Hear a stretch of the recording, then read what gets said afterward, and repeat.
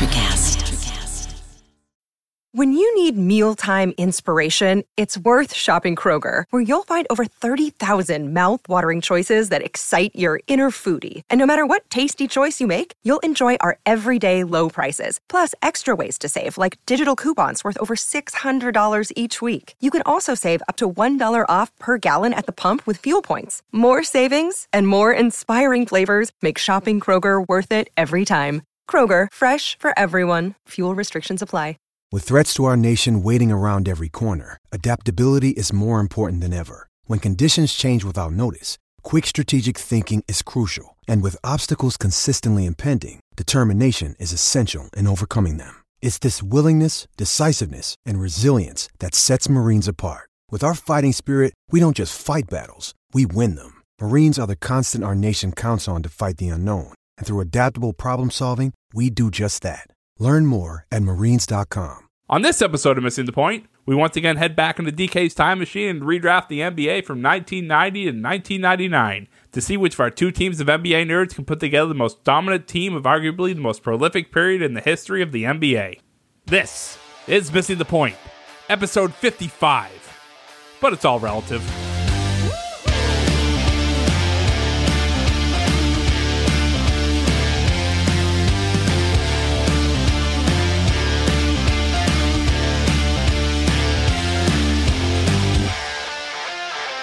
Welcome to all the adoring fans of Missing the Point to today's 1990s fantasy basketball draft. It's self-explanatory. It's in the name. We're going to split the two usual teams up and we're going to have them redraft two fantasy teams of the best players of the 1990s and then a sixth man and a coach. And they're going to explain to me why their team is better. And whoever does a better job of that wins the contest. I'm your host, the man with the plan, who is his own biggest fan, DK Sizzle, Dave Clark. I have the pride, the privilege, nay, the pleasure of introducing you to the finest group of podcasters this side of the Mississippi Delta, the pride of New England, the entire group of sexy soothsayers that make up Missing the Point. I'm going to introduce everyone. First up, we have Hollywood Rayshawn Buchanan, a man who recently suffered the worst broken ankle since AI crossed up Ty Lue. Rayshawn, if you had 6 hours to spend $1 million, what would you spend it on? In this podcast of numbers, so we can all get paid. Oh, wow. Promotion for the podcast. A really altruistic response. That's right. That's really nice of you, man. I doubt anyone's going to say anything that nice. I think everyone, I should have ended with you because I think everyone's going to say really selfish and horrible things now, especially Mike. Anyway, next up, we have his teammate Broadway Joe Malkin, who lives in a house with his wife and kids. We frequently do hear shouts of mommy, who is that man? And I don't know, honey, I've called the police and stuff like that. But when he's recording, it's neither here nor there. So Joe, same question, $1 million, 24 hours. How do you spend it? Well, I would take $20 at the beginning and give myself a haircut or go get one because I need one desperately. Is the reason you're not currently getting a haircut because you don't have $20? Because I feel like that's an easily confronted obstacle. I'll loan you the $20. I was going to say, if anybody listening wants to give me $20, I have $6 million, but I need $20. That's how rich people work, right? I would probably put it in the bank for my family to use when I inevitably die before all of them. All right. Joe has stolen the most boring possible answer to the question, but the most practical at the same time, because things like that do accrue interest. Maybe put a little in an IRA, a mutual fund. Those are words I've heard. All right. Coming up next, switching over to the other team, we have the deepest and longest friendship inside of Missing the Point. That's right. It's the dynamic duo of Mike Marcangelo and Crushing Coors Lights. Mike, you tall drink a low-caloric alcoholic beverage. How the heck are you, man? How are you spending that $1 million? I mean, there'd be a lot of Coors Lights, dude. A lot of Coors Lights. I'd probably, I don't know.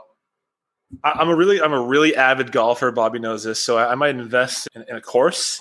Make that money back, but definitely would not give it to the show or to any of you. Just yeah, no, I know that to be true for sure. Yeah, I know that in my soul. Bobby, did you like the bait and switch there? Did you think that you were going to be the Coors Light can? I did think you thought I was talking about your friendship. You really took a sharp left turn on me. Yeah, you thought I was talking about your deep and adoring friendship with Mike, but really, I buried the lead. I've been outdueled by a Coors Light can. Correct. All right, I have your little blurb. You ready for yours? I am. Yeah, all right. Lastly, but certainly not leastly, we have the real BK, Bob Kelly, who famously once pulled a child from a burning building. Oh, no, I'm sorry. I read that wrong.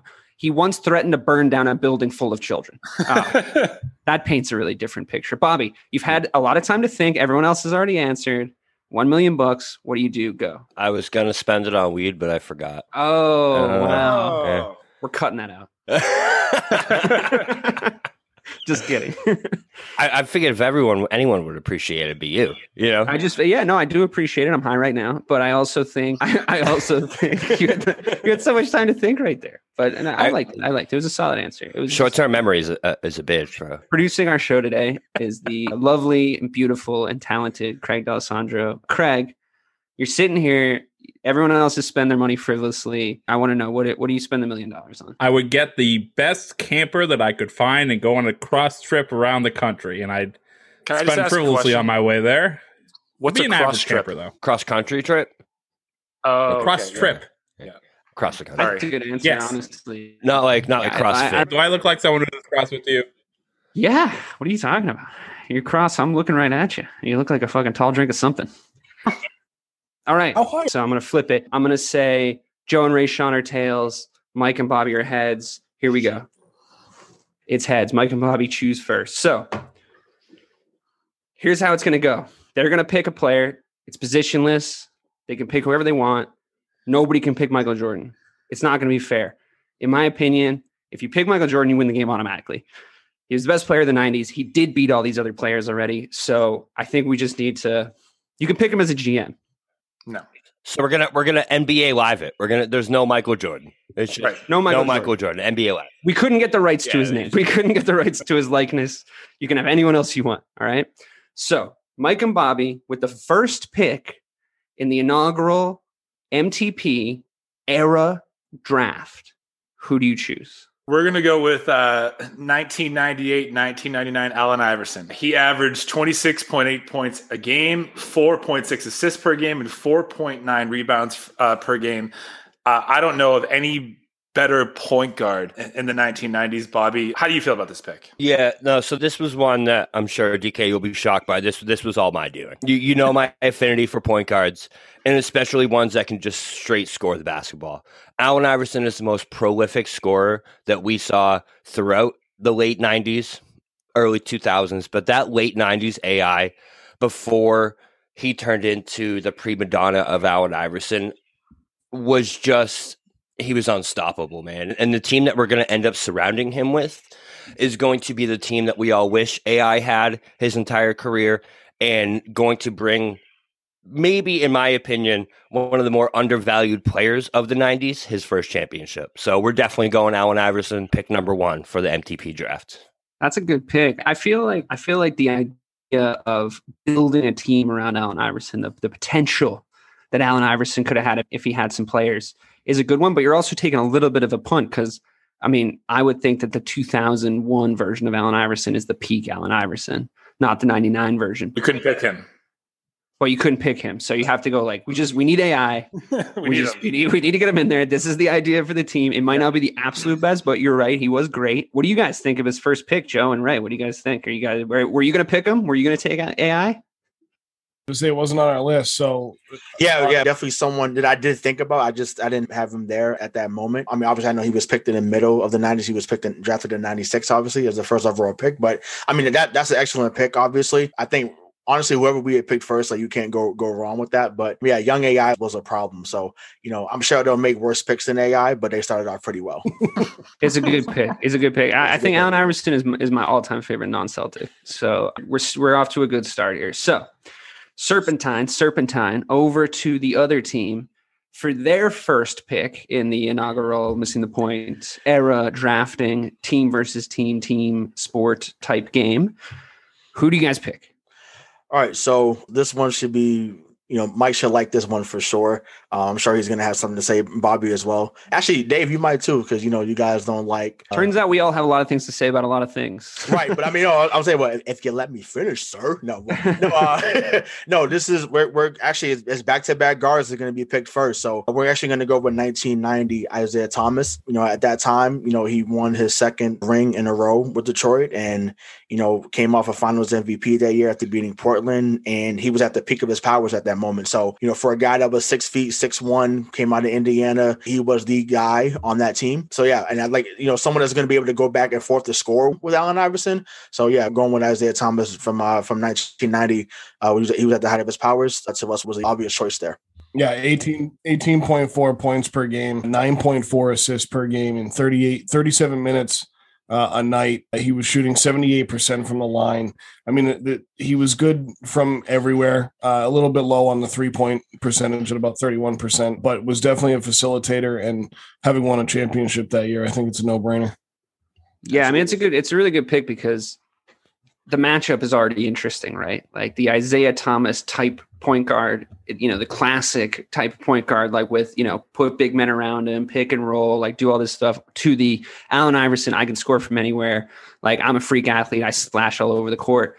It's an interesting matchup. And it's also probably a superior era pick to AI's era, because 1990, Isaiah Thomas is coming off that Bad Boys season. Like, they're, like you said, they're fresh off a championship. Like, he's surrounded by absolute killers.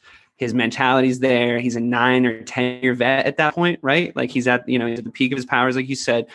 I mean, against a young, scrappy AI, I love this already. What do you guys think? What do you guys think about that pick? Is it all respect across the board in the guard position? And I will say, by the way, just sorry to cut you off, Mike, we're not picking by 1 through 5 on the floor here. Just want the listeners at home to know that we did just happen to both pick guards right there. But we can pick anyone. We can pick a coach. You could go to the 5 now. It doesn't matter. So just putting that out there. They're just building their team around guards, which is, it's a decent play. Go ahead.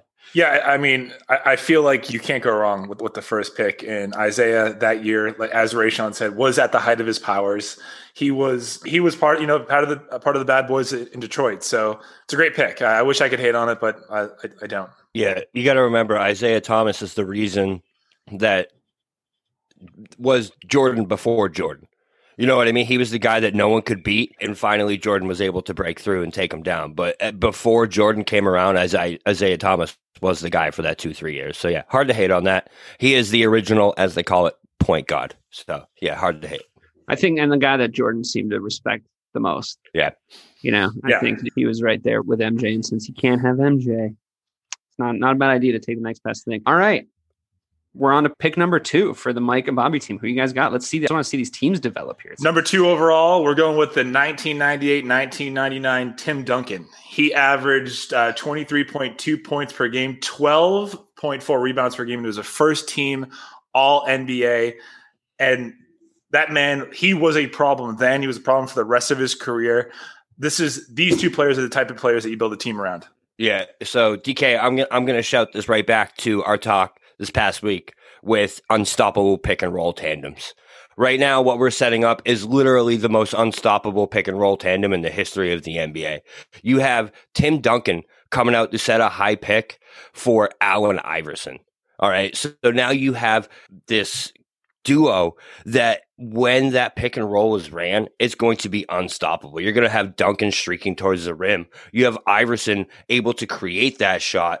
And also, it could be a deadly pick and pop because Duncan can hit that 18-footer. He can hit that 15 off the backboard. Right. So it's just going to be an unstoppable tandem when we put these 2 together. If you were to pick one guy to put with Allen Iverson throughout his career, I would have picked Tim Duncan, and I think that would have been an unstoppable, because not only are you counteracting Allen Iverson's Madonna mentality, where he thinks he's just the guy, with this Tim Duncan who is the ultimate team player, but their games just coincide with each other so well. So Tim Duncan, 100% second pick in our draft. So just to get an idea of what, very well painted right there, that pick and roll you're going to run, but are you playing Duncan at the 4? Is he the power forward?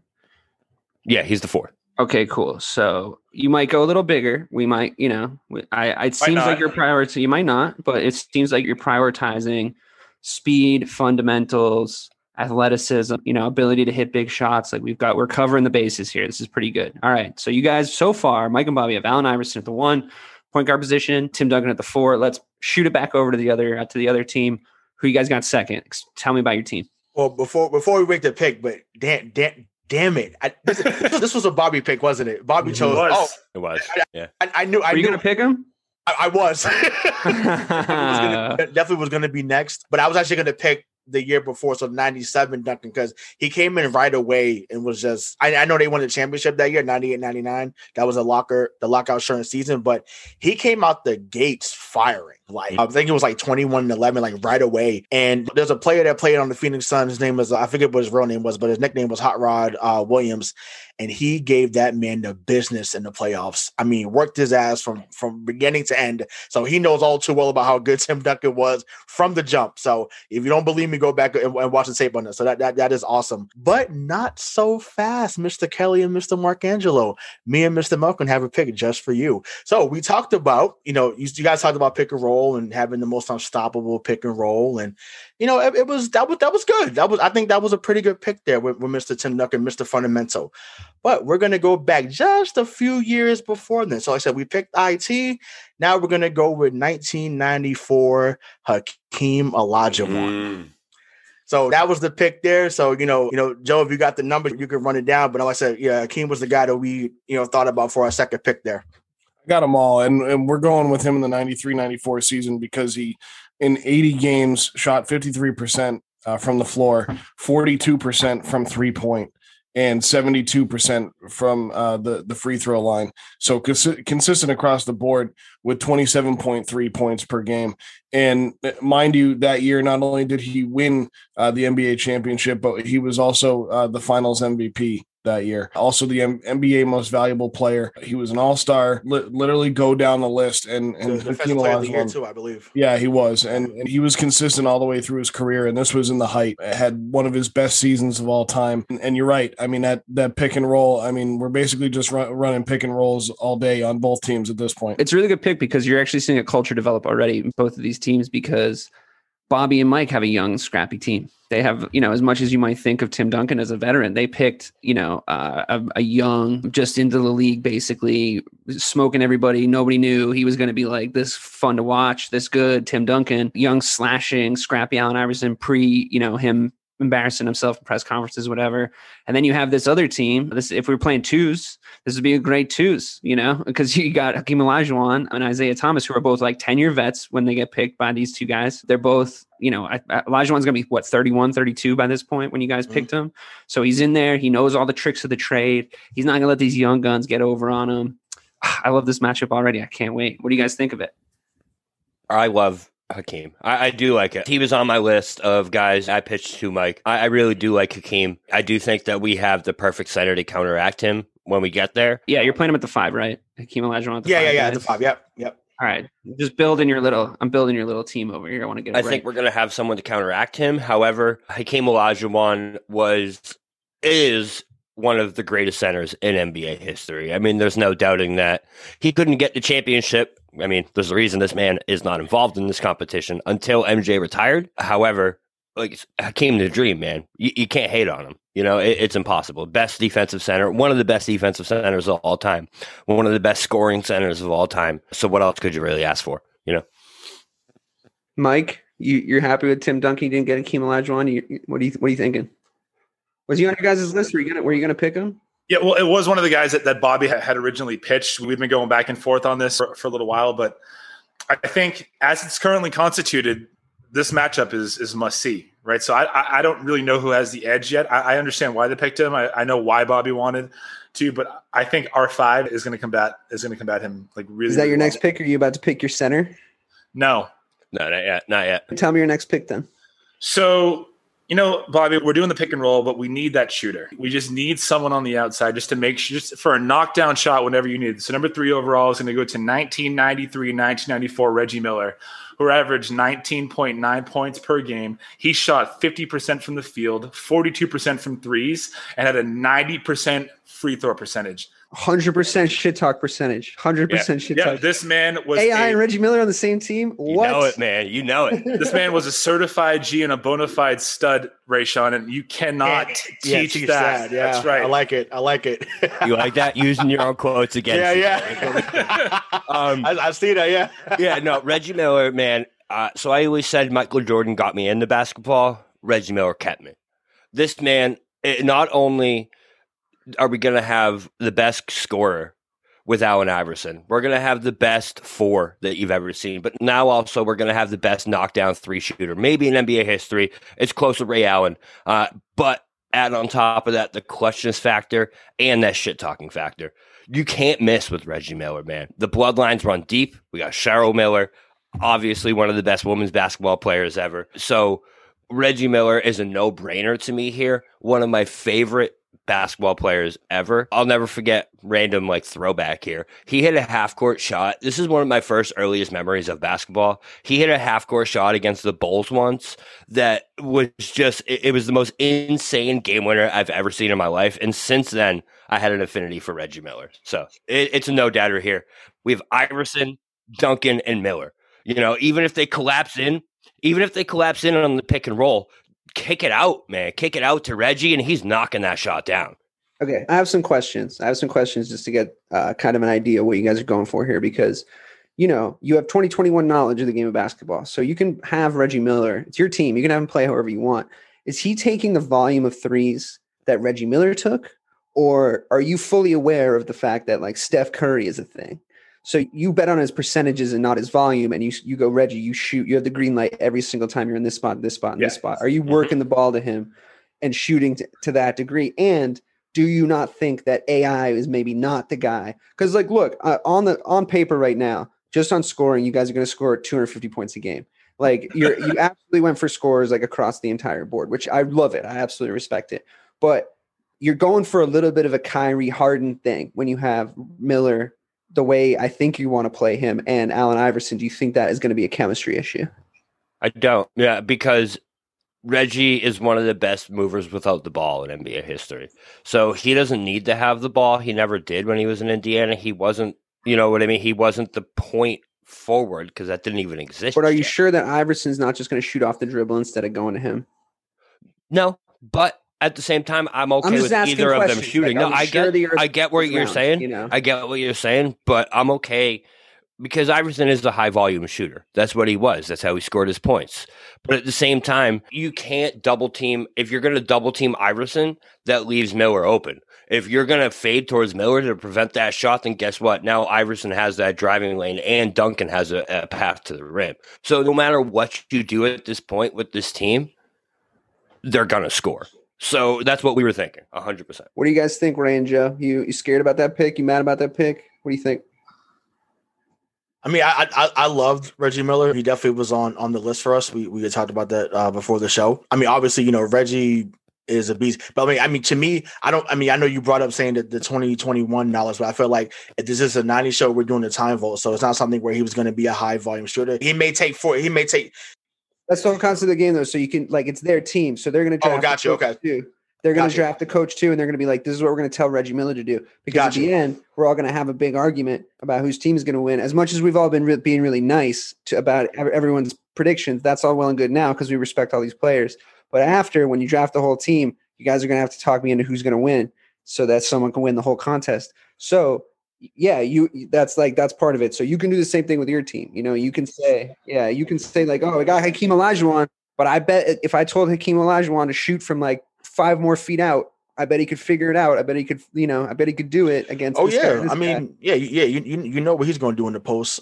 Tim Duncan found out too. No, but I like that, right? No, but no. I mean, Reggie, no matter what era, would have been awesome. Obviously, the Knicks found out more than anybody else how good that man was. So yeah, like I said, running off screens, like I said, Bobby's absolutely right. That's no one did that better than him in that era. Ray Allen, I would argue. Well, I'm saying later on. You know what I'm saying? Yeah, but it's definitely. I feel like it's definitely Reggie and then Ray at that time, and then as Reggie got older, then it became Ray Allen. Ray was still so good at it when he got old, though. Too, I will say. Oh, for sure. I mean, he kept himself in phenomenal shape. It really all he ever had to do. So did Reggie, right? Yeah, I know, right? So he did his thing. So yeah, like I said, I love the Reggie pick. Like I said, definitely is someone that can get buckets whenever you need it, and he's going to knock down free throws too. So. I mean, they're a great scoring team that these guys are assembling right now. I feel like you guys are going a little bit more gritty. A little bit more like who can dig themselves out in a 7-game series type thing. They're going high volume. They're building a 90s Golden State Warriors over there. All right. I love it. I'm with it. So what are you guys going to do for your third pick? I'm so excited. Went a little more versatile this time, this is a guy that could kind of play the 2 or the 3 at this time. You know, he was about 6'7", 6'8", had a great handle. You know, great guy, great vision. Wasn't the best defender, but definitely could score with the best of them. And, you know, was a triple-double waiting to happen. So we're going to go with 94-95 Penny Hardaway at the 2. So at the 2 position. So now we got Isaiah at the 1. We got Penny, who's a bigger version of Isaiah, basically dropping dimes behind his head, dunking on whoever he needs to dunk on. So, you know, a TD, watch out, because Tim Duncan, as good as he always was, he can never jump like that. So Penny could catch his ass at the rim if he needed to. And then, you know, if Duncan steps up, whoop, let me drop that dime off to Hakeem. Yam that and 1, and you know Hakeem's gonna get that and 1, gonna get that free throw. So yeah, so like I said, just gonna go a little more versus a little more pure talent. You know, so we had a little grit and grind with the first 2, but now, you know, get to a guy that's just raw ability and just like, yo, I'm gonna give you the ball, get out the way, and I'm gonna get the job done. In other words, a Big Daddy Kane. Yeah, 2 guys at the 1 and 2 who can not only both pass, but are both going to score. One that averaged 18 points a game in the year that we selected him, and now Penny Hardaway, 21 points a game in the year that we took him here. But Ray's right; he's going to go up over Tim Duncan every single time. So, but almost 7.5 assists per game. And again, we have guys that are good scorers. They're not the greatest, but they're consistent, and they're. Wow, did I just pull a Bobby there? And they're going to get the job done. I think it's a good pick. I think you're staying on that kind of, it's the 1990s grit and grinding. You know, we're going to like get a guy in at the 2 that can, like you said, size up Ray. You know, he's kind of a swingman in that sense. Like he's long, he's 6'7", but he kind of plays like he's even a little bit taller than that. He can go to the hoop. He can do all the stuff. I think you're totally right. I think is that true about his defending? Was he not that great? I feel like that's not something he was known for. I don't know if he was ever painted with the like he doesn't defend brush. Right, but I'm saying, but if you said, okay, tell me about Penny Hardaway, like the first thing you're gonna talk about is Little Penny.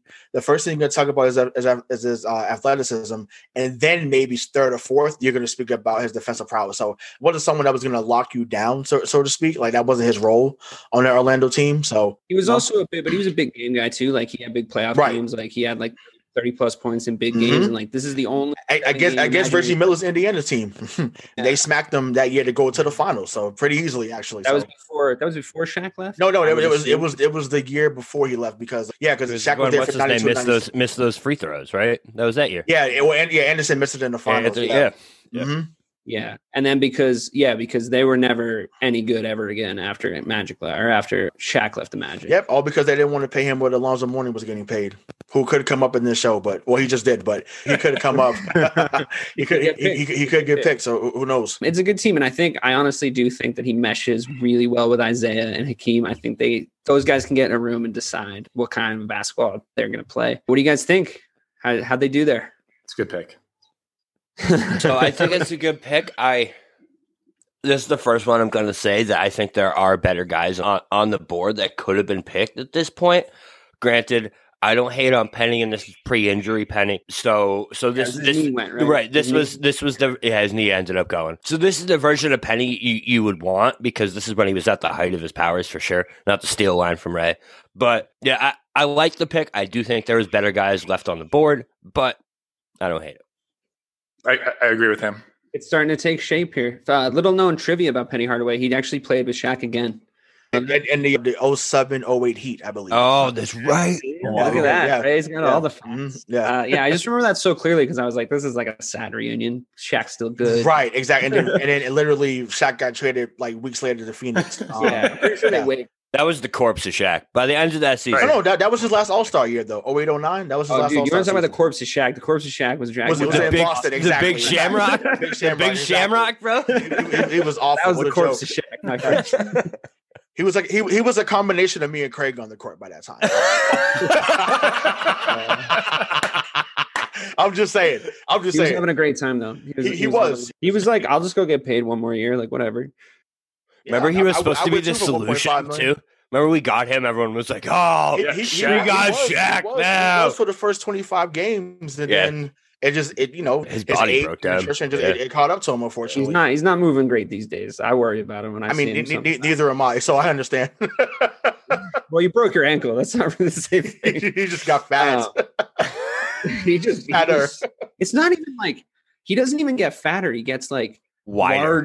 Yeah. Large. Grows into the world more. Like I Large. feel like he's never gonna die. Eventually, he'll just be like the size of an island, but like still doing fun, cool shit on the internet. Still being Shaq, going in the middle of mosh pits and rages. Right, and Mike knows where I'm going with this. I'm here for it. And also, I'm sort of surprised that Shaq has not yet been picked. He's still on the board. I feel like if I was on one of your teams, I know he's not there yet in the 90s, but to me, most dominant center of all time. I don't think anyone had anything on him when he was in his prime. Really surprised he's still on the board, but that's me, and I'm not doing the picks. So let's go back over. Just to recap, Mike and Bobby have Allen Iverson at the point guard position, Reggie Miller at shooting guard. They have not picked a 3 yet. They have not picked a small forward. Tim Duncan's at power forward. They have not picked a center yet. Joe and Rayshawn have Isaiah Thomas at the 1, Penny Hardaway at the 2. They don't have a small forward yet. They don't have a power forward yet. And they got Hakeem Olajuwon at the 5. Okay, guys, give us your 4th pick. Tell us his name. Tell us a little ditty about him. Yeah, man, like we got a lot of good soldiers, but sometimes you need an admiral. So we're going to go with the 1993-1994 David Robinson, averaged 29.8 points per game, 10.7 rebounds per game, 4.8 assists per game, 3 blocks and 2 steals per game. There is no better 5 for this team that we're building than the Admiral David Robinson. Yeah, no. So this man, we're going to insert him right into the middle of this team. And it's, first of all, we're reuniting the best 4-5 combination the NBA has ever seen. And David Robinson and Tim Duncan. Not only that, but we're giving Tim Duncan a version of David Robinson that he was never able to have before. And that's prime David Robinson. All right. This man in his prime was unstoppable at the 5 on offense and was by far the best defensive center in the NBA. This man averaging 3 blocks a game is unheard of. You know what I mean? Like that doesn't happen. So now we're going to have the best offensive team in the league, but we're also going to have a team that you're going to take, not to like start this argument already, but Isaiah Thomas, Penny Hardaway, and who was the last one? Hakeem Olajuwon. And Hakeem. All right. First of all, Hakeem and David Robinson, hell of a matchup. All right. But Isaiah Thomas and Anthony Hardaway aren't getting anywhere. We're not doing this yet because immediately my brain then goes to like, well, who's their power forward? They haven't picked their power forward yet. Don't worry, we'll get there. We'll get there. We'll get there. But I'm just saying, no one drives on David Robinson. All right. You will always think twice about driving on David Robinson, especially when he also has Tim Duncan to his side. So we're reuniting these twin towers. David Robinson, man, the Admiral, come on board. So listen, I think it's a decent pick, but I feel like you guys maybe went on NBA.com and you were like, 90s basketball players sort by scoring. You're like, if he's got 30 plus points, he's on the team. Like, it's just like everyone can't score. Like all your guys are scorers.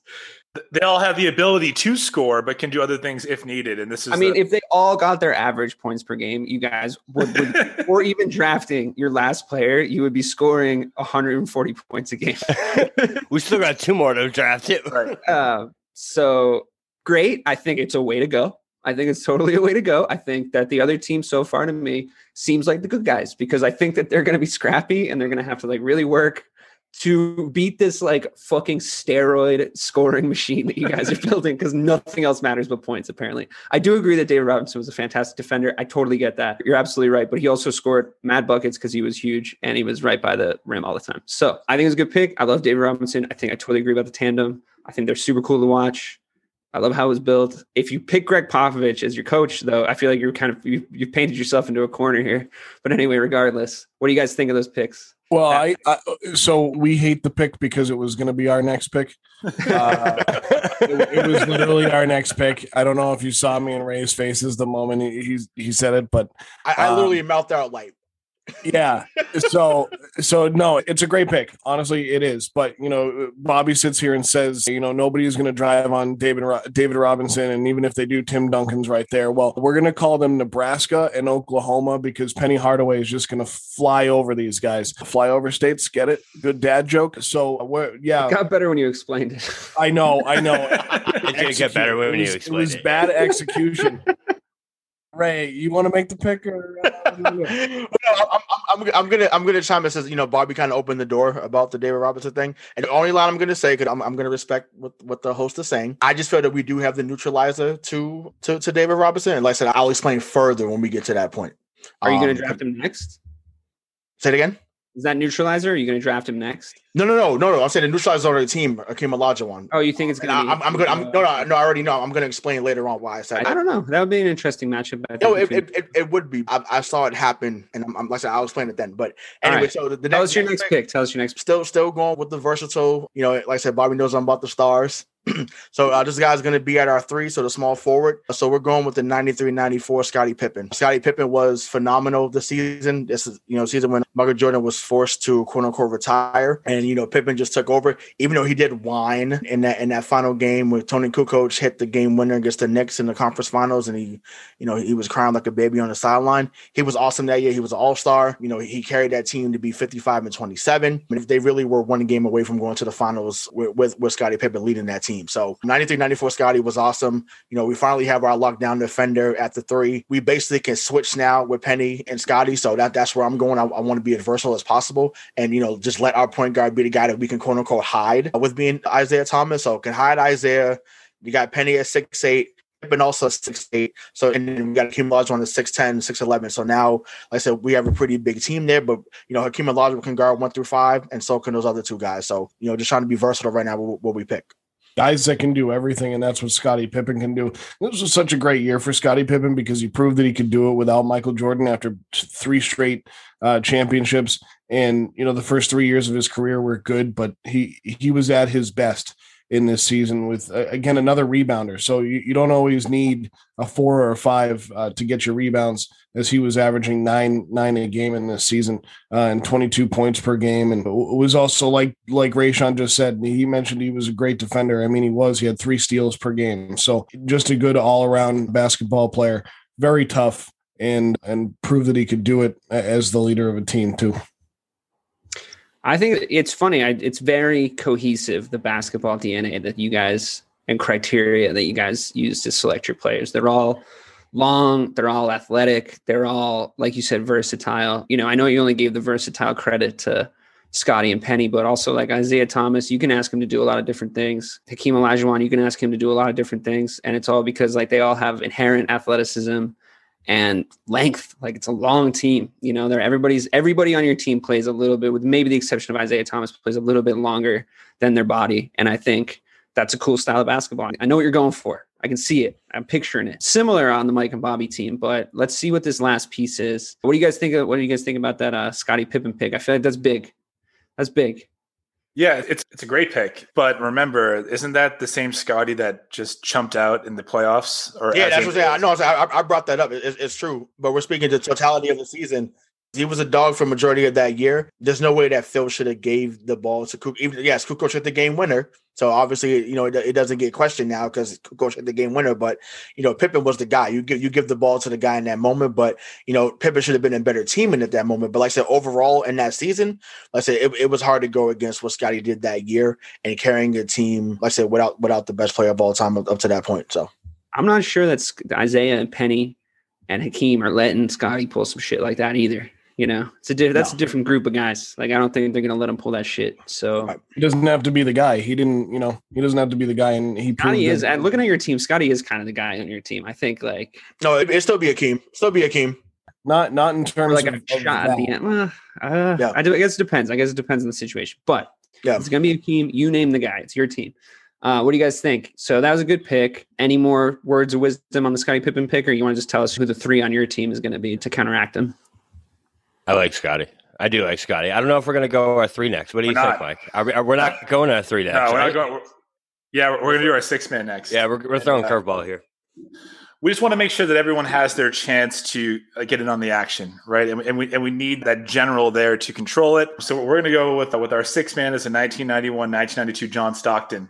Averaged 15.8 points per game, 13.7 assists per game, and 3 steals per game. Now, if there's ever a guy that can come in and make sure that the ship if it needs to be righted, it can be righted, it's him. Bobby, why do you love this pick? So you think about the team. So DK, you already touched on it. You think about this team that we have is scorers. You know what I mean? They need to make sure they get the ball.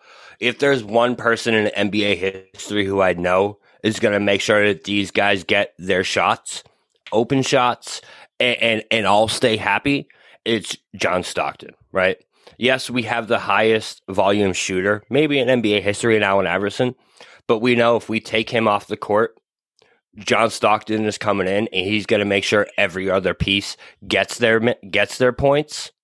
Not only that, but we can also play Stockton and Iverson together and have Iverson play off ball. I know he hasn't done that much in his career. He never did it. But if there's any point guard I feel like he can do it with, it is John Stockton. Not only that, but he's a great defender. We need small ball defenders right now. So we got John Stockton coming off playing that defensive energy too. So we get multiple things because you always look for a 6-man. What are they bringing you off that bench? We got assists and we got defense coming off the bench. And that's what we're looking for here. So John Stockton. I got a couple questions because now that I look at the entirety of your team, I would argue, not that my opinion matters, but this is just to help me understand your team. I would argue that John Stockton, chemistry-wise, flow of the game-wise, you'd want him to start. And if you made this whole speech about the pick and roll with Allen Iverson and Tim Duncan, it's like, if you want to run the pick and roll on your currently constituted team, you should probably have John Stockton do it because he was the best pick and roll point guard ever. So don't you think? Well, we just want to make sure that you don't notice a difference between the starter and the 6-man. Like Stockton can come in and fill that void. AI can play it. We don't want there to be any drop off in competition or. Don't you think AI off the bench is a crazy thing though? Like he could still play like 35 minutes, but like him coming off as a spark. That would. But so that's the thing when you think about it.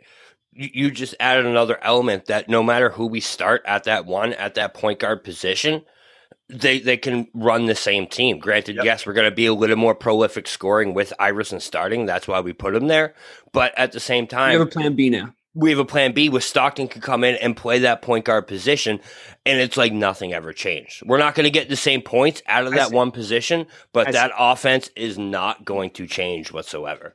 I want to hear Joe and Ray's opinion on this, but I just will say one thing. I completely, wholeheartedly disagree that you will ever see in this imagination land, John Stockton and Allen Iverson on the court at the same time. He will quickly figure out that it has to be one or the other. That's just my opinion. But because, you're like, Allen Iverson never played off ball. There's 100% a reason for that. It was not his game. So he'd be out there, but he'd be which is fine, which is totally fine. I loved AI criticism of his game, but he's like the last guy I would ever want to see with John Stockton on the floor. But that's fine. Plan A, plan B, that's totally cool. Ray and Joe, go. Yeah, so love the Stockton pick. Stockton was a dog. Obviously, like I said, someone is going to distribute the ball. I agree with you, Dave. I do think that he should have been the starter, but that's a whole nother topic that went on their team, so it doesn't matter. But I just think that, Stockton obviously is going to get you, he's going to get you those points when it matters. I do think he should have scored a little bit more throughout his career, honestly. But I know, obviously he has some others on that team. That's well taken care of on their team. It's fine. Yeah, but it's just like those are the only two guys that could really go get it, right? So it was like you wasn't talking about Hornacek getting that. You wasn't talking about like a young Howard Isley getting it. Like you wasn't worried about that. Like they had another Malone there named Jeff Malone, who could score back in the day, but his glory days was with the Washington Bullets, not with the Jazz. So excuse me. So you can look up his numbers as well. But yeah, I think that's where it is. Like he's someone that got like 17 and 14, maybe the year I think they're talking about. I'm not sure. But I mean, like I said, to me, I would have started him. But like I said, either way, it's a good pick. But like I said, I love the pick that we have coming up. So are you going for your 6-man also? Nope. We're gonna go for our fifth starter. 1996, 1997, Karl Malone. In all 82 games that season, it was the fifth consecutive season he played every game. He literally played every game in 11 seasons in his career. Isn't Karl Malone inexplicably like the third highest scorer of all time?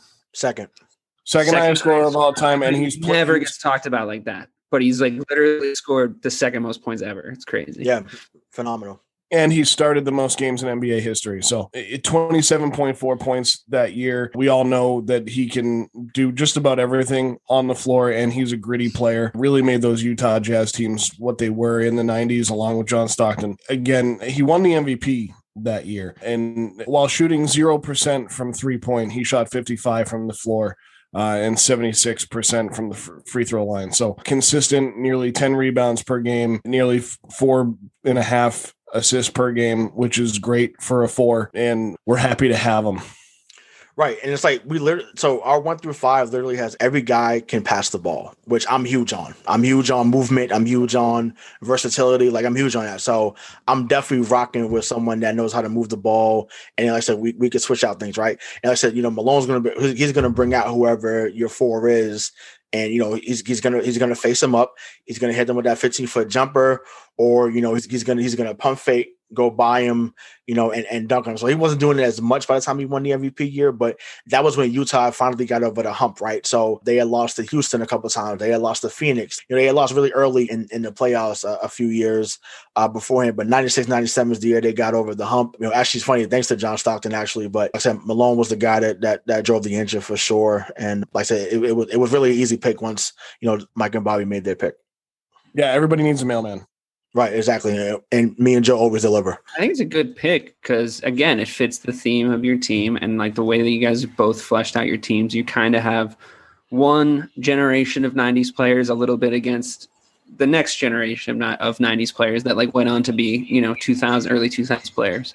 And I think it's an interesting matchup there. Carmelo brings the other team's going home with some bumps and bruises playing against the Joe and Rayshon team. That's for sure. You guys scared of Carmelo? What's going on? No. I mean, no shade. I think he's obviously one of the greatest NBA players of all time. I understand why they picked him. You want him on your team, but I think we have his kryptonite. So I'm not really worried about it. Yeah, I mean, Carmelo in today's NBA would have had a better jump shot, would have had a better 3-point shot, and he would have been one of the best players in the NBA today because his body is built. You think about it, he's LeBron James without a jump shot. That's what Karl Malone was. So yeah, he was unbelievable, but I do think we have someone to counteract him and also someone to counteract all the scorers that we have to bring some real defense here. Without any further ado, I'm excited to see the final pick to make your entire team. Like, what's the glue that holds it together? Tell me. Yeah, so this also goes along with who we're going to pick as our coach. But I want you to know that, we know that we're a high-scoring team. We need a balance. Who better to balance that playing is it the 3, Bobby? Yeah, it's the 3. It's the 3 than 1996, 1997 Dennis Rodman, who averaged I knew it. Who averaged 16 rebounds a game, 3 assists a game, 4 points a game, but was the best defensive player of the 90s and someone that would not let Karl Malone go anywhere near that rim if he had to. So, Bobby, I feel like this is the best pick against their last pick, and we had this solidified. And not only that, so we also have a guy who's just going to – listen, we have Allen Iverson, the highest volume shooter. Reggie Miller, one of the best shooters. We have Tim Duncan, someone who's just going to keep putting the ball up. And guess who's going to be there to gobble up all those rebounds? Dennis Rodman. This man is the most prolific rebounder in NBA history. He had one season where he averaged almost 18 rebounds a game. That is an absurd stat. There is no one in the NBA that can come close to this at this point. Plus, you add in that tenacity, that attitude that Dennis Rodman has, and bring it into this team of scorers. This team is going to be unbeatable. They're going to be unbeatable at the rim, unbeatable on the rebounds, unbeatable with scoring. It's just a team that right now I don't think can be beat. You add Dennis Rodman onto this team, and it's lights out. Lights out. And this is the multicolored Dennis Rodman, too. We're not talking about the boring Detroit Pistons Dennis Rodman. This is the one with, like, the rainbow hair. Yeah, no, he's gone full psychopath at this point. Yeah, for sure. There's a definite downside to the fact that, like, he might miss 2 of the games of this series when he play because he has to go to Vegas. He has to go get married to himself real quick. Shout out to Carmen Electra. You guys are creating a potential boiler room situation. Would you expect anything else from these two guys? Right. Like, it's Mike and Bobby GMing. They're arguing constantly. I don't know who their coach is. Hopefully he can get it in order because if AI says the wrong thing to Dennis Rodman, he's going to leave. Tim Duncan and David Robinson are at least quietly in the corner, like talking to John Stockton about how basketball works. But like the rest of them are just going fucking ballistic.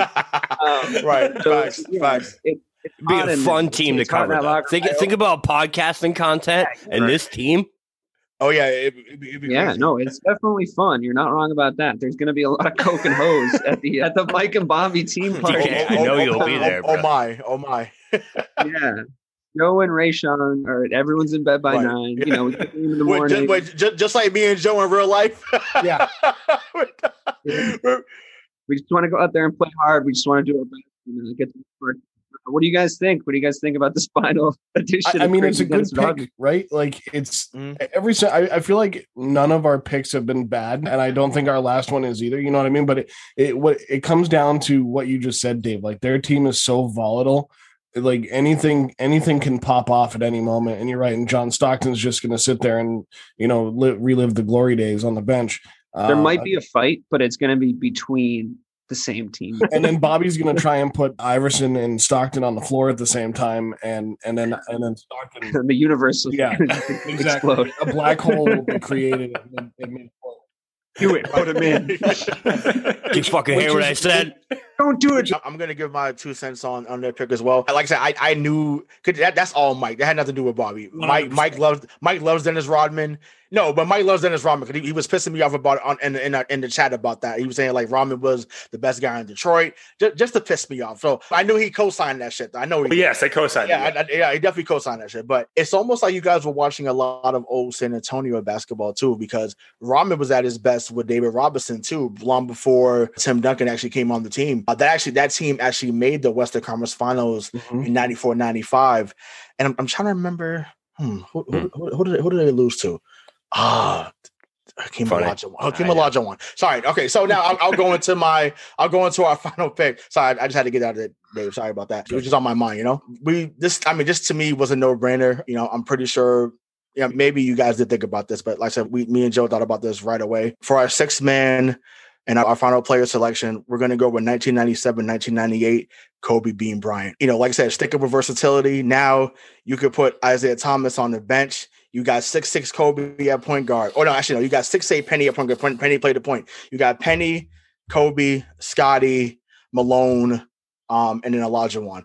I mean, you got a team of 6'6" and above. They can switch everything 1 through 5. Super athletic, on the wing, can score, shoot it, dunk it, pass it. Like, to me, it fits together perfectly, honestly, in my opinion. It does, because we also added some youth here, Ray.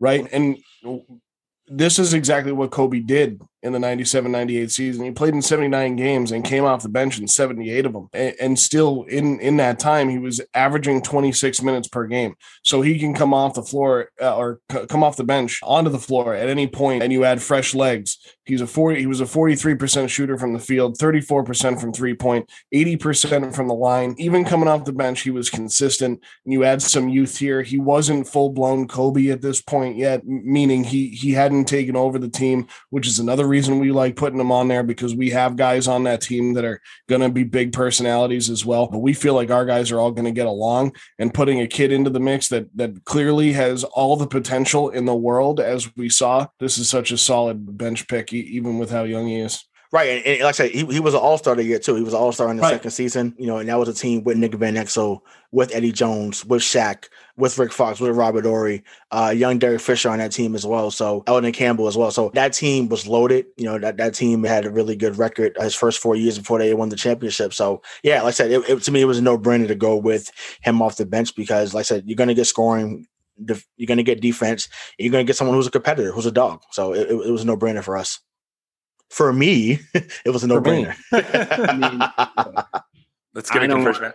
I don't want to speak ill of the dead, but young Kobe, I thought was so overrated at the time. Yeah, number 8 wasn't great. I think later Shaq obviously carries them to that. Watch that Indiana series to tell me if number 8 Kobe wasn't good. Watch the Indiana series. Even if 41 in Game 4 when Shaq got fouled out. And you're right, I'll still say it to you. I'm a liar. I will. Even if I've changed my mind, I'm like, oh, Ray's right, I'll still lie to you. It's fine. I don't feel bad at all. But no, I mean, yeah, I get why you did it. I think it's a good pick. I think before we go into coach selections and before you guys give me your closing arguments on who was going to win, I would like to do a quick honorable mentions rundown, if you guys would just bear with me. Can't believe Shaq didn't make a team. Really can't. I would have insisted. He's so dominant. I understand the competition was fierce, but, you know, even in the late 90s, Shaquille O'Neal. I mean, come on. We were all there. So fun to watch. I thought some biases would creep in at least because, like, that's our era, you guys. Can I tell you why? Because I thought about him long and hard. You did. And just the way I was picturing my team, I couldn't picture it running from the inside out.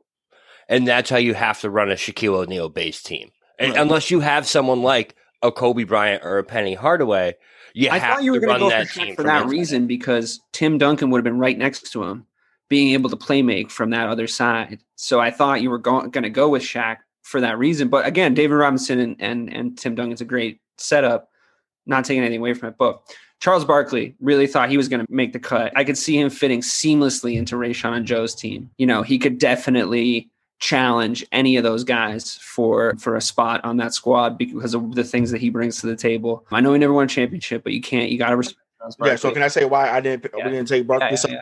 It's just like, so obviously, okay, I mean, we talked about Barkley on, in the group chat, but it was like, okay, Malone did what Barkley did a little bit better. And he's 3 or 4 inches taller, right? You know what I'm saying? Mm-hmm. So it's just like Barkley's awesome. And like, honestly, I thought I didn't even think about picking Barkley because I know we had talked about, I think off the chat, we might have talked about it on the previous show, but I know Mike was a big guy of Charles. Well, at least Philadelphia Charles. So it was that trade. Yeah, we banned that. Yeah, that trade. Yeah, that trade. Yeah. So, the banishment trade. That was a great episode. Go back and check that out as well. But I thought, cheap plug, right? I thought for sure that they was going to pick Charles Barkley. So I was like, I'm not even going to get my hopes up. I'll just pick Malone, who's, a little bit taller, put up a little bit better numbers over the stretch of his career. So, and then like far as Shaq, so even though young Shaq was versatile, I seen Hakeem Olajuwon dominate him in the finals, dominate him in 94, 95. So I was like, no, I was like, if we was talking about 99, 2000 Shaq that became the MVP and basically was just unstoppable that year, then that's a whole different Shaq. Like that to me, you have to start with him. Like if you don't start with him, you don't know basketball. Get us off the podcast. But right, I think you can make the case that Hakeem Olajuwon is the best player of the 1990s, other than Michael Jordan. I think you can make. He won multiple. Yeah, he won back to back. He's the only guy that won back to back. I see why it's hard to not pick him. I totally get it. But those are my two big surprises. Just going to run down a quick list of other honorable mentions just because we respect their game. Drexler, could have seen him. Could have seen Sean Kemp. Yep, he was on the list. He was on the list. He was on the list. He was definitely on the list. Yep. I mean, the center position, if you think about the 90s, is stacked. Alonzo Mourning, Patrick Ewing. On the list. On the list. Any of these could have made a team, and it would have been completely respectable. Well, I see. I mean, that was going to be my next one. The glove. I see why Gary Payton didn't go because of the other options on how you want to build a team in the 90s. I'm a little surprised Hardaway got in. Well, whatever. We'll get to that. Which Hardaway though? Which Hardaway? Can I tell you like one of our honorable mentions, DK? Yeah. It was obviously 94, 95 Sean Kemp, but also there was 95, 96 Chris Webber. But we realized that we had a ton of points. So he averaged 23.7 points a game. You could have picked him by the time I was making fun of you guys for getting all scores. Right, we could have done that. Yeah, we could have done that. That's when we pivoted towards Rodman. Yeah. We were between those two, and we were like, all right, we got our scoring. He's right. Let's go, Rodman. I think the third kind of, I think you guys built two distinctive 90s NBA DNA teams, and I think the third one you could have built, we would have the option to build, would have been like the Latrell Sprewell, Alonzo Mourning type Gary Payton.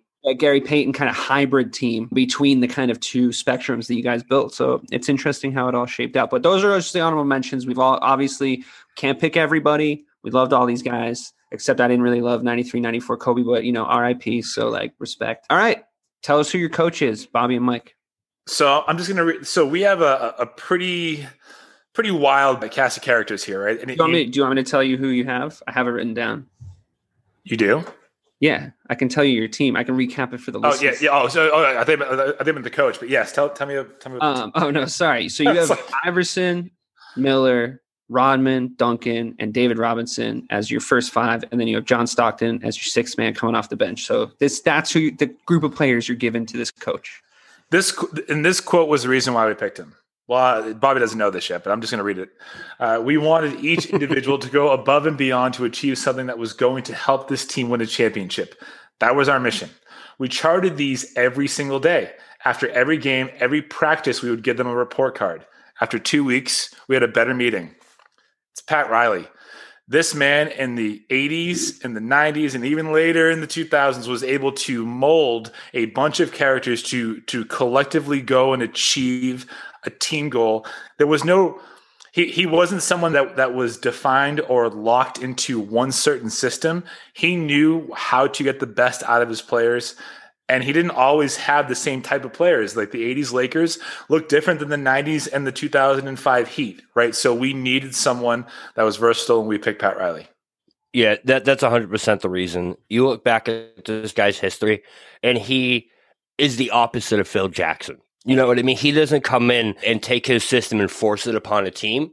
He comes into a team, looks at what he's got, and figures out his system and how he's going to run that team, which is the exact guy we need to come into this team. Like you guys said, volatile characters, guys that don't play off the ball. We have guys that aren't necessarily always going to get along, but Pat Riley being the glue, coming in here and sticking this team together is exactly what they need.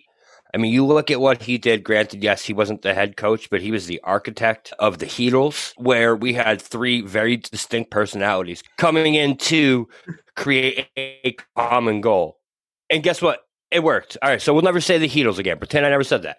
Came in to take these guys to a common goal, and he did that. He did that with the Lakers. He did that with the Dwayne Wade, Shaquille O'Neal Heat.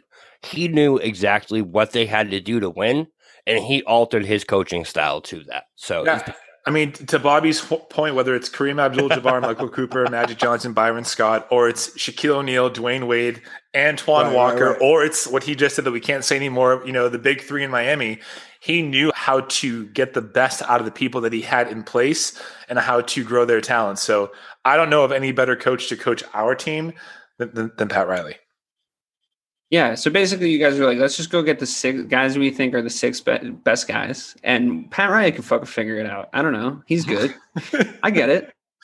I mean, a bit of an oversimplification, but yeah, sure. Take 40 minutes of podcast content into 5 seconds. Yeah, that's fine. I don't know. Ask Pat. Yeah, great. He's the coach. That's what we pay him for. No, I'm just kidding. I see what you're doing. It's a good choice at coach. Pat Riley for coach. What do you guys think? You're afraid of this Pat Riley system? He's a good coach, and it's a obvious choice for their team. He's the only one that can do it, I think. Well, sure. And, I've said on our show before, I mean, Pat Riley is a lot of the reason why Eric Spoelstra is the coach that Eric Spoelstra is. So, and he's a guy, I won't say the unsayable, as Bobby already said, but he did make it work in Miami, and Pat Riley was a big part of that. So I think this is a great pick for their team. It's just a no-brainer. Well, I hate it because I literally we were thinking the same freaking guy. Like I was like, fuck. Like I was like, as soon as I heard like the explanation, I'm like, he's gonna pick Pat. He's going to pick Pat. I'm like, don't say it. But he did. It's okay. It's all right. Me and Joe, we learned how to pivot, so we pivoted. So so that leads into great segue, Ray Sean. Appreciate it. No.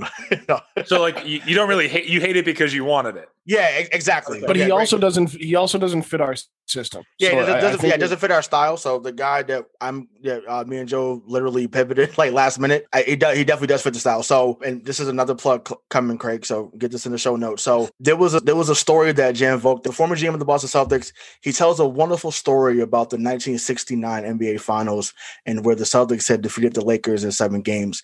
There was a guy who hit a shot that went literally up basically to the top of the ceiling, which I'm being hyperbolic, but it went up like to the top of the ceiling, went down, and they essentially won the game. That guy was number 19, who was retired by the Boston Celtics. His name is Don Nelson. So the reason why I bring up Don Nelson ended up coaching in the 80s, started with the Milwaukee Bucks. He was the originator of small ball, right?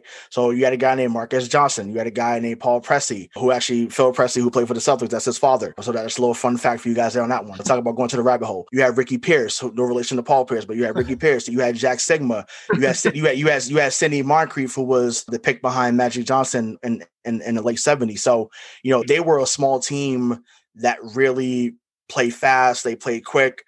and they were very versatile. So, and then Don Nelson goes to Golden State, and he drafts Chris Webber. He has Billy Owens, Chris Mullin, Tim Hardaway, who also should have been the honorable mention. Tim Hardaway was a beast in the 90s. So was Chris Mullin. So was Mitch Richmond. Run TMC is one of the best big threes of all time. So that could be put there as well. So, and then now it's like going to our team, right? So young Kobe. Got Pippen, got Olajuwon. You have Malone, and you have Isaiah Thomas, right? Like you have 6 guys who can literally switch in and out. Like I said, maybe not at T as much because he was smaller, obviously, but you have 5 out of 6 guys, that can switch back and forth. And that, to me, Don Nelson originated that style. Well, actually, he took the style to another level because his coach, Tommy Heinsohn, actually took it to another level and started Dave Cowens at center, who we also talk about on the Jan Volk interview. So, yeah, so it's like that's the guy that took small ball to another level. So, with our versatile players, it was a no-brainer to kind of pivot after Pat Riley, but pivot to Don Nelson to be our coach there.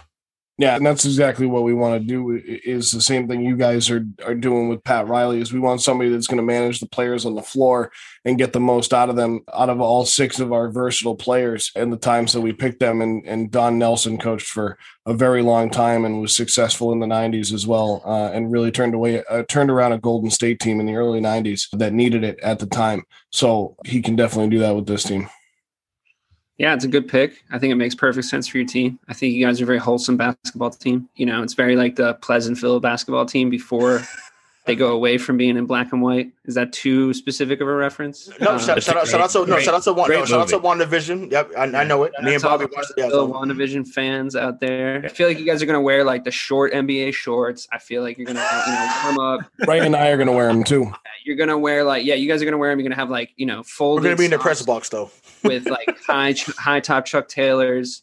Everybody's going to have like the goggles and the headband. It's going to be great. I really think I can totally see the DNA of your team. I think it's awesome. What do you guys think, Don Nelson? I like Don Nelson. I just want to give credit to Ray for the amount of deep dives that his brain tried to go on that explanation right there, and how many times he pulled himself back out. That was amazing, bro. That was great. You appreciate that, man. That was awesome. I didn't want Craig to yell at me after the show, so I was like, stop. I was like, let me stop. Mike, anything to add on Don Nelson before we go to closing statement? No, I think for the team that they've constructed, he's the guy that you want to lead it, right? I mean, if I was in their shoes, I'd pick him too. So it's a very smart pick. All right. Very respectful and complimentary we've been today. Very rare for us. Not going to be the case once Dennis gets here. I can predict that as certainly being true. So since Bobby and Mike got to go first in the draft, I'll let you guys choose. Would you guys like to make your closing arguments, Rayshawn and Joe, first, or would you like to go second? I don't mind going first. Yeah, let's go first. Yeah, let it rip. Why will your team win against Bobby and Mike's team? Yeah, so listen, there's only one basketball, right? So when you have 5 guys that are getting 25 or more just about on their team, which is great, right? It looks great on paper, but we've seen teams before in the NBA that looks great on paper and doesn't do much when it matters most. Like you need pieces that fit, right? And yes, you need stars, you need guys that can say, okay, I'm going to give you the ball, take us there. Well, we have that on our team, right? So if IT just says, hey, you know what? I only want to get 15 points tonight and I want to get 15 to 20 assists, cool. I'm going to pass it off to Pippen, let him do what he wants to do. Oh, we want to slow it down. Let's dump it down to Olajuwon and let him work. Let him work David Robinson. So I said I was going to bring this up. So now I'm glad I reminded myself because I would have forgotten and I would have said it after the show and I'd have been pissed off. That 94-95 year, right? And I said about who lost to who, right? Because Hakeem Olajuwon beat them. So David Robinson was the MVP that year, right? There's a story that Kenny Smith told about how Hakeem Olajuwon was actually mad that David Robinson got the MVP over him. So he said, tonight's my night. And basically, that's the game where he shook him out his shoes twice on the same play and came back in the locker room and said, I think I'll go back and take my trophy from the locker room. So that's a great story. Watch NBA Open Court if you haven't. It's a great show. Like I said, not a sponsor or not plugging it, but it was a great show. I did, but it helped me tap into my prior knowledge. So that's why I did that. But yeah, so like I said, versatility, that's we beat that dead horse. We talk about versatility all day. We got guys that can defend. We got guys that can score. We got guys that can shoot, guys that could pass. So literally 1 through 5, really 1 through 6, we got guys that could do it all. So to me, it's just that simple. We'd win in 7. Like it's definitely going to go 7 games, and we win in 7. I say the final score would have been like 105 to 101. Yeah, and to go back to the beginning of what Ray said, there is that, Mike and Bobby's team looks great on paper, but one of the members of that team has always said that you don't win championships on paper champions, right, Mike? So with that said, with the team that we've constructed, Ray just said it very well, very eloquently, and I'm going to basically echo that. And putting together, as Dave said, the gritty veteran that can do a little bit of everything, and then adding in a young Kobe Bryant, who you admittedly thought was overrated, Dave, which we can understand, but putting with these guys on the floor, that's going to allow him to flourish, especially in a 7-game series, because that's all we're playing at this point. So let's go 7 games, our 6 against their 6, and call it what it is. And with Don Nelson at the helm, I don't think there's much our guys can't do. All right. Rebuttals? You want me to go first, Mike? I'll go first. All right, I'll go first. Well, if you insist. I feel like you're like, this is your thing, man. Like, the NBA. I'm gonna let you close it out. All right. Okay. There's not one thing that our team can't do. We can score, we can rebound, we can defend, we can do it all. You guys, like, you ask a lot of questions, right? We have the answer in Allen Iverson. Unequivocally, he's the man. And until you come up with a solution that's going to defeat Allen Iverson, Reggie Miller, Dennis Rodman, Tim Duncan, and David Robinson, there's really nothing else that I need to say, because we have points, we have size, we have speed, and we have the pick and roll that Bobby said in the beginning. But then off the bench, if in case maybe there is a chance that AI gets a little too shot happy, John Stockton. He's going to come out. He's going to come out and facilitate that offense. He's going to make sure, again, that there is not a drop off in talent, but that there is a distribution of the ball. So maybe AI scores 30, but I promise you, Stockton will be a multiplier on that team, and he will make other people around him better. So again, I respect you. I respect your team. I don't think it's going to go 7, but I can let Bobby go ahead and close it out. I honestly think that this is going to sound crazy. I think we sweep the series, because I don't see anyone on this team that, even if we play no defense at all, there's not a single person on this team that can keep up with the scoring that we're going to offer. You say the final score is going to be 105 to 101. I guarantee you this team does not score less than 110 points in a game. Even if one guy is off, we got someone else who's ready to drop 30 at the drop of a dime. No matter what, someone's going off on our team. It's just a matter of who. So it's a pick your poison with this team. Plus, on top of that, we have 2 of the best defensive players in NBA history with David Robinson and Dennis Rodman. Right? These guys were multiple-time first team all-time, or first team all defensive players in the NBA. This team is unstoppable. Plus, you add in Pat Riley with being the coach, letting this team play, letting them do their thing. There's nothing you can do to stop this team. We are the Brooklyn Nets. We are scoring 140 points every single time we step out on that floor. I'm just saying. Physically in pain when you made that comparison. But you know what I mean? Like, it doesn't matter who you try and stop on our team, because all it takes is someone else going off. You can try and stop Allen Iverson. That's fine. We'll dish it out to Reggie Miller. He'll score 30 points. You can try and stop Reggie. That's fine. We'll let our Twin Towers do the killing. You can try and go at us. You can try and go at us with... Take that for a soundbite, Craig. I'm just saying, you can try and go at us with this dynamic team that you guys have scoring, but guess what? You're not getting anywhere near the rim, and you don't have shooters to counteract the fact that you can't drive the basketball on us. So all these things you guys are saying, it doesn't matter. No matter what you do, we have something else to cancel it out. Well, you forget that we have Penny Hardaway. Okay, so don't say that we can't drive on you. Okay, so number one. But we have Dennis Rodman and Tim Duncan. They're just going to swat that shit back at you. Yeah, you've said that already, and we've already done this twice now, so I'm not going to do it a third time and take your bait. The second thing is, the one thing that will stop Allen Iverson, Mike, is practice. So there is one mandatory practice day in the series. Okay. So we'll see. We got Pat Riley. We don't have Larry Brown. Pat Riley's not going to make Allen Iverson practice. He's going to let him play the game. To that. He's going to let him play the game that he loves. I don't necessarily support what Bobby just said, like the actual words, but wow, you guys waited until the end to turn on each other this time. Congrats. Well, the practice thing, I think we're just doing the whole the practicing doesn't matter. Like, it's practice. It's 4-0 and Rayshawn. It's ball game. Dave, if we go back to every one of these shows, I can guarantee you that right around the same timestamp, Mike says that exact same sentence in towards something that Bobby says. We can probably timestamp it every time it happens. My last question for you guys is, you mentioned all these scorers you have and all these things. In basketball and football especially, how often does it go really well when everybody wants the ball? How well does that go? Yeah, but the way that you frame your question is irrelevant to our team. Everyone, when they have the chance to score, can. But they won't feel the need to only be like a hero. They know that they have this. They got. What's that? Rodman's not going to score. Okay, sorry. Everyone's not going to score. Check the numbers. Dennis Rodman ain't scoring. Everyone but Rodman. He ain't scoring shit. That's everyone but Rodman. Right. So you're playing 4-on-5. So that's a numbers game. And so in other words, but I think one can make the argument that Rodman would negate one of your scores. So like it's now it's for anyone that tries to drive to the rim. How about that? Here we go again. Anyone.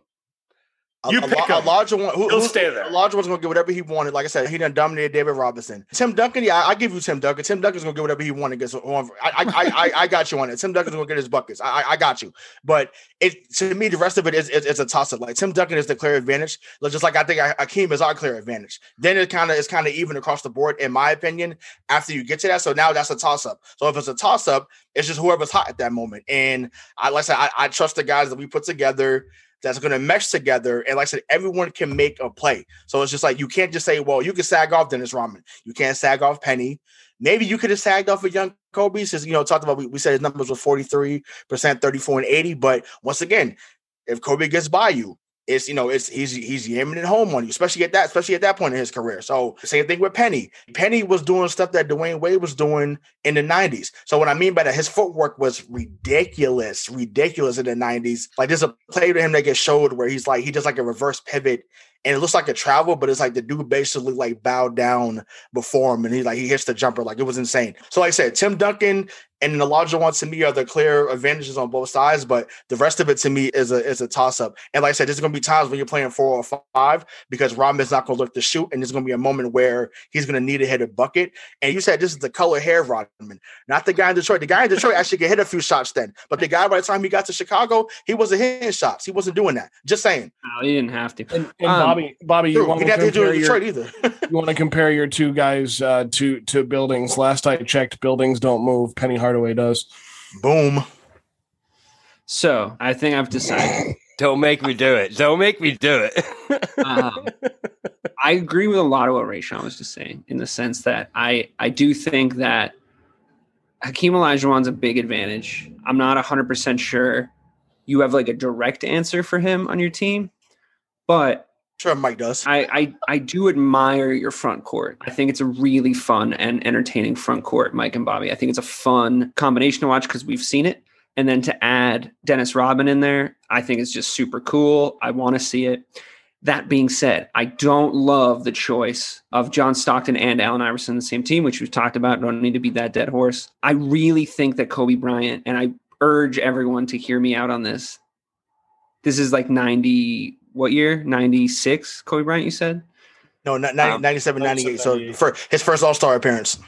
97, 98, Kobe Bryant, I think is going to have a little bit of trouble running around after Reggie Miller. I think he's going to on our bench. Right. No, thank you, Joe. Right. So you're not going to play him? Well, no, I didn't say that. I just said you got to be limited. But he's not going to be running around for 48 minutes against Reggie. Right, because I'm putting Scotty on Reggie easily. Okay, well then he's going to get put out on Iverson, which is going to get a lot worse, actually. But I think that Joe and Rayshawn have a little bit of the edge when it comes to Hakeem Olajuwon. It's very difficult for me to argue with the amount of points that Mike and Bobby are putting up. I really genuinely believe Bobby when he says, if this guy's not doing it, then this guy's doing it. If this guy's not doing it, then this guy's not going to do it. And I think that's true. And I do, even though I don't love their guard choices, like the combination, they can play in two different ways. And I think that as much as you guys might be a little bit more well-rounded, I do think it goes to 7, but I'm going to go with Mike and Bobby. I have to say I disagree. Well, yeah. Yeah, you should. I know. Because I have to make two enemies with my friends every time we do this. It really hurts me deep down. No time in history has a team that has had all scorers on it scored. I know, but no one's ever had That's not how sports works. No one's ever had these scores. But there's a reason why it never happens that way. I think that I agree with you that they have more downside than you guys have, but they also went a little riskier and they brought more upside to the table. And their ceiling, if they do what they say they're going to do, they were going to score a lot of points. And I think that's really, really hard to beat a team that scores like 145 points. Right. No, I'm saying, but Bobby said it best. And, he basically threw the alley-oop to us when he said, we're the Brooklyn Nets, they're going to score 140. Well, Mike said it earlier in the year, and he still says it now. Well, they may give up 145. Just saying. So, and if that's the case, then guess what, Mike? It's ball game for us. With Dennis Rodman, Tim Duncan, and David Robinson. Just to be clear, like DK just made sure that it was ball game for us. So it's been decided. Sure. But my opinion's subjective. I will also say that you also have a bunch of volume guys on your team. You're going to, like we talked about, you're going to put Reggie Miller in a situation where his volume is going to go up. And then when you have a lot of volume guys and you have somebody who can go get rebounds, that's a really good combination. And I think that's just like a smart combination to make.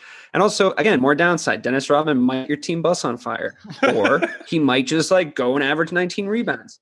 Like one or the other could happen. So yes, more downside, but fortune favors and I like a little boldness in my coffee in the morning. So the best part of waking up is you guys in my cup. Congratulations on the win. That'll do it for our 90s draft game show. I hated that. Joe's his typical bitter self when he comes out on the losing side. Don't take it out on your family. And we will see you guys next time. Thank you guys for coming. Thanks for listening. Have you ever wondered what actually happens in Congress every day? Stay informed on Capitol Hill's daily happenings with a concise, factual summary of the Senate and House of Representatives' activities from the previous session, free from bias, on the Congressional Record Daily Digest podcast. Subscribe on your favorite podcast platform and discover the process from the heart of U.S. politics. The Congressional Record Daily Digest, an Electricast production. Electricast. Electricast. Welcome to the Candle Power Hour. Come with us backstage behind the scenes of show business spanning over 4 decades and bringing you the experiences that can only be told by the people who were there. Our guests are from the A-list, the F-list, and everyone in between. Get set for some of the most insane, hilarious, and inspiring stories you will ever hear. I'm Mercury. And I'm Diego. Your host for the Candle Power Hour.